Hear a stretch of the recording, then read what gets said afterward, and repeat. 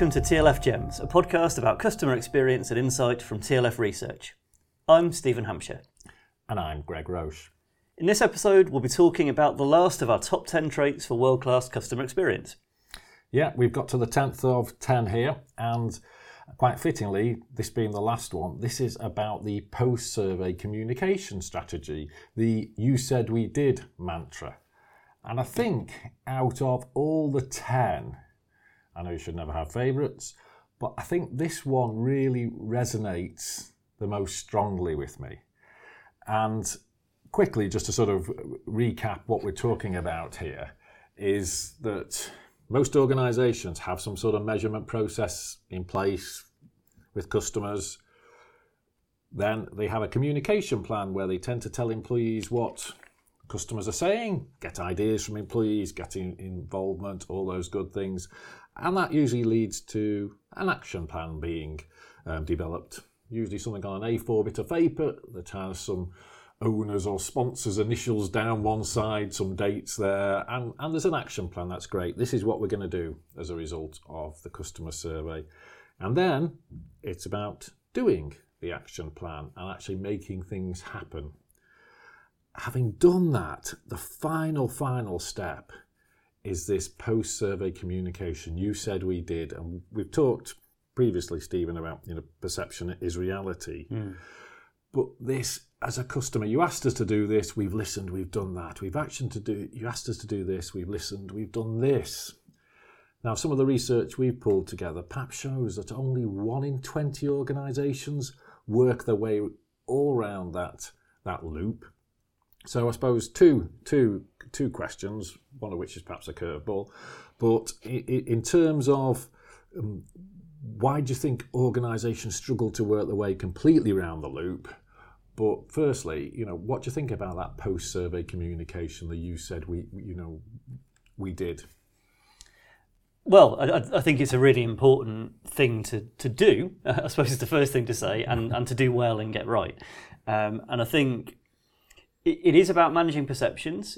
So it is making sure customers see the improvements that you've made and sort of appreciate the fact that you're trying. You might not be perfect yet, but if they can see you're making an effort and trying to respond to their feedback, that counts for an awful lot much of the time. But I think perhaps just as important as managing perceptions is the fact that it's that communication, the "you said we did" style of communication, that makes an explicit link between the improvements the customers are seeing and the survey. Absolutely. So it's a really important investment in getting customers to value the survey process as much as you do. I even wonder if we should retitle it and have "thank you for taking part in the survey you said we did." Because I just even think that when customers have given us, or given the organisation 10, 15 minutes of their time to give that feedback, just even saying thank you to them is a valuable part of the exercise. I mean, that's going to help with future response rates as well.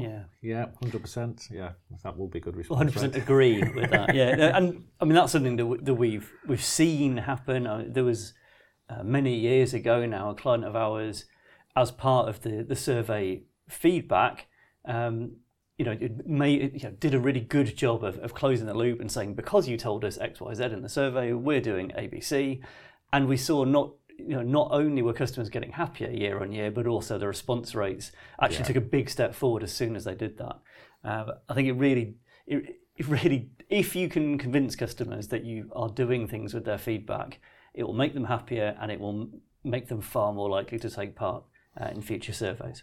Yeah, I've seen that same link very, very clearly in the business-to-business market as well, where the people this was an annual-based survey, and the people that we were talking to the following year was the same as we talked to the previous year, and the ones we were going to talk to the next year were the same people.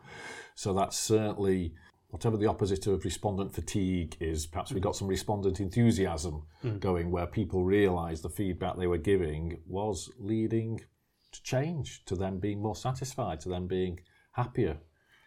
It's another one of those no-brainer things, isn't it? 10 minutes of my time, yes, okay, my time is valuable, and I resent it if you waste 10 minutes of my time by not doing anything with my feedback.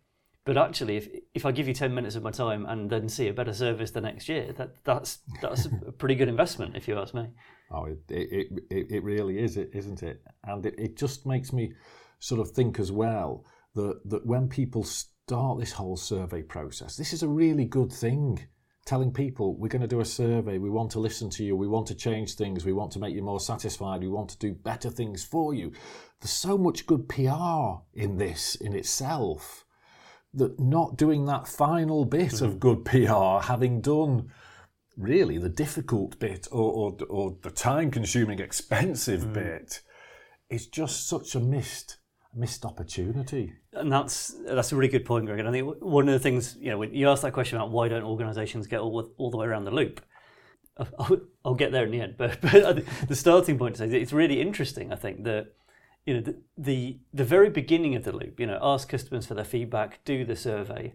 That's a little bit time consuming, and even though our rates are very low, a relatively expensive thing to do. Our average project value is around £20,000. You can do a survey for less than that. Some organisations spend much more than that, but that's an average. £20,000 worth of investment for the average client. That's a significant-ish investment. The worst thing you could do would be to spend that money to understand how customers feel and then do nothing with that. That would be making customer satisfaction, worse rather than better. It would be setting up expectations you're not going to deliver on. Yeah. And yet, apparently, only 1 in 20 organisations get all the way around this loop to, closing the loop and proving to customers that the survey process is worthwhile for them as well as for you. I think part of that is it really does test the mettle of the organisation and the leadership of the organisation about really how customer-centric are we, because you can buy a survey, you pay someone else to do it, you can do it on SurveyMonkey. That bit, you don't need to be customer-centric. You just need to have a checkbook with various sized checks in it. The moment of when the customer centricity is tested is, okay, now we've got this, what are we going to do off the back of it?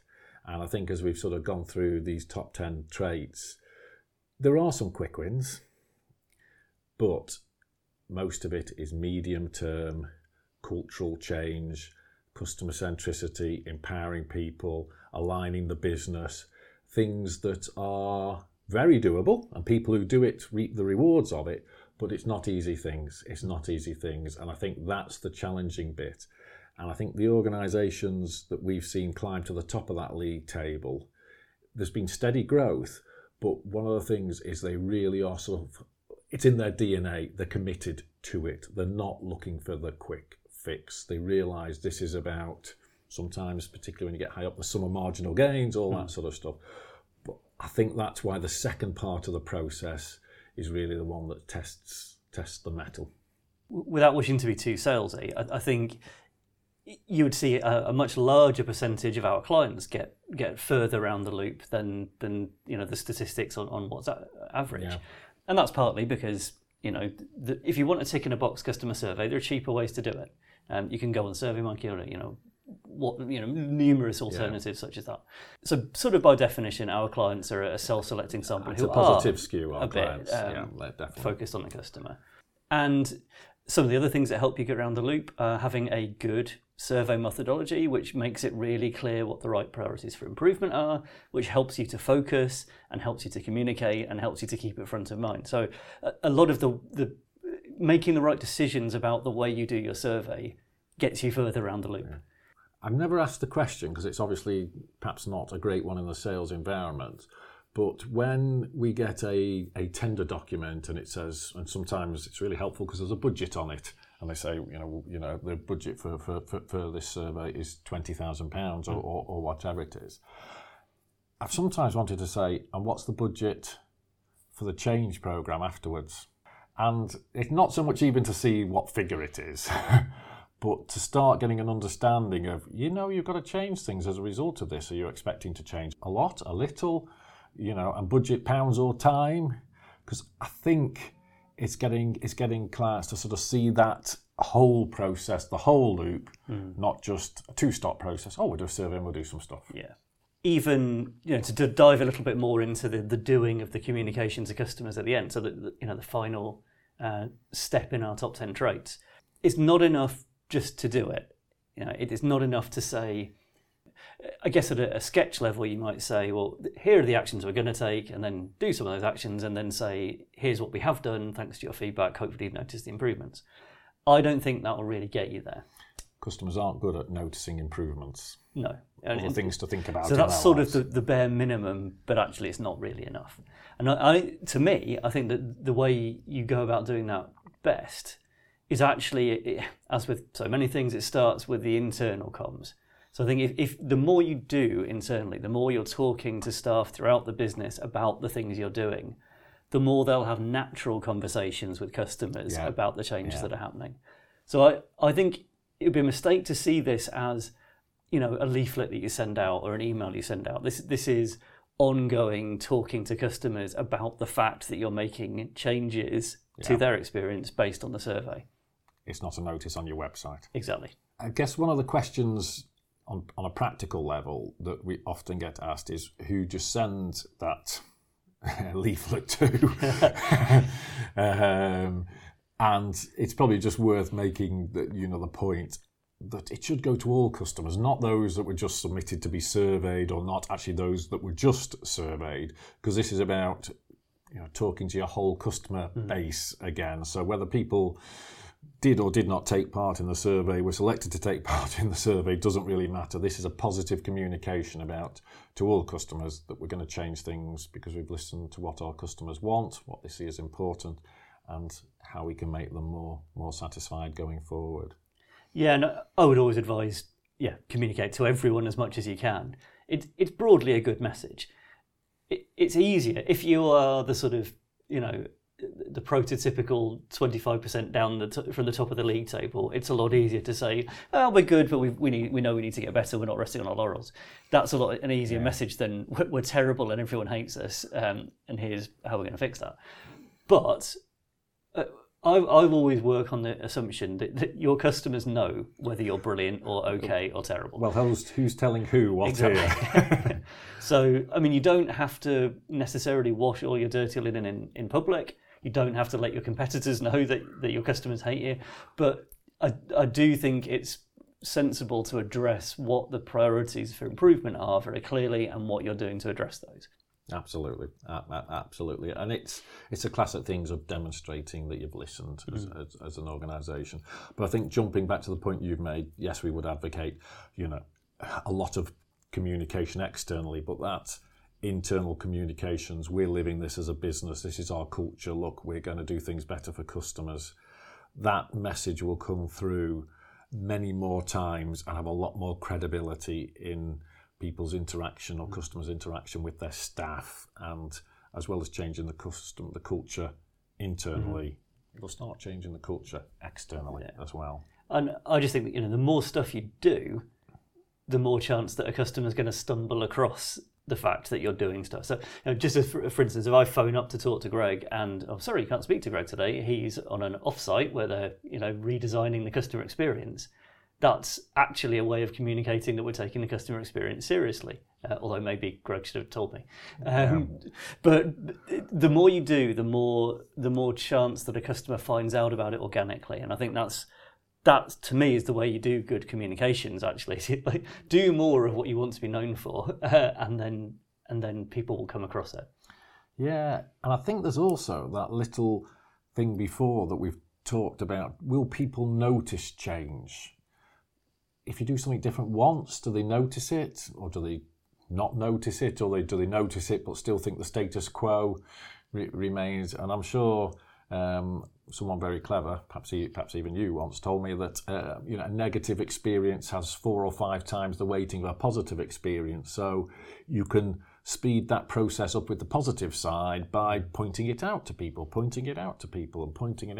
if you want to get them to to notice that change and see that change is genuine.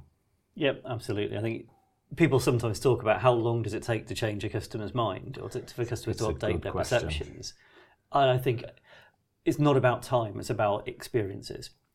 So if they've consistently experienced a better experience, then that will, some businesses have more opportunities to demonstrate that they've learned, and that's not necessarily fair, but that's the way the world's set if up. there's more frequent interactions, that's not going to be much more opportunity.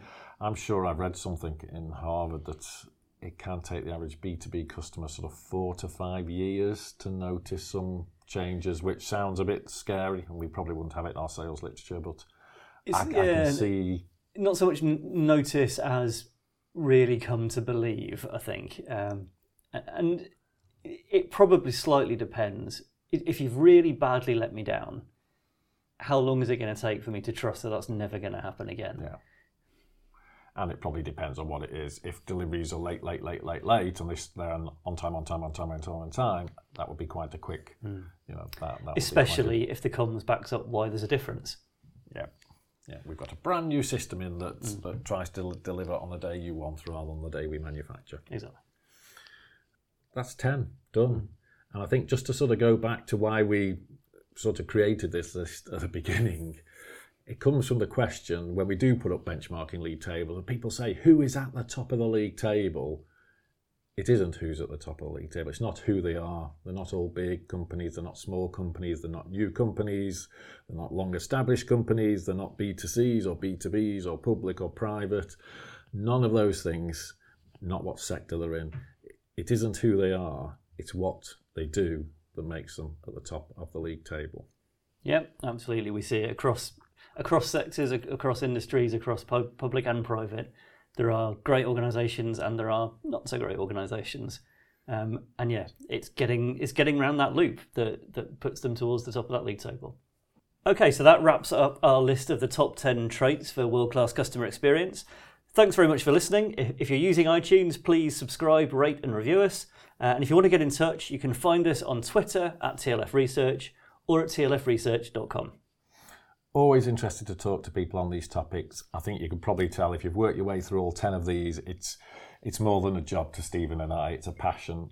It's something we believe in. It's something we're interested in. We'd love to enter into a dialogue with you. We'll certainly be back doing other podcasts in other areas, but thanks very much for listening. Thank you very much.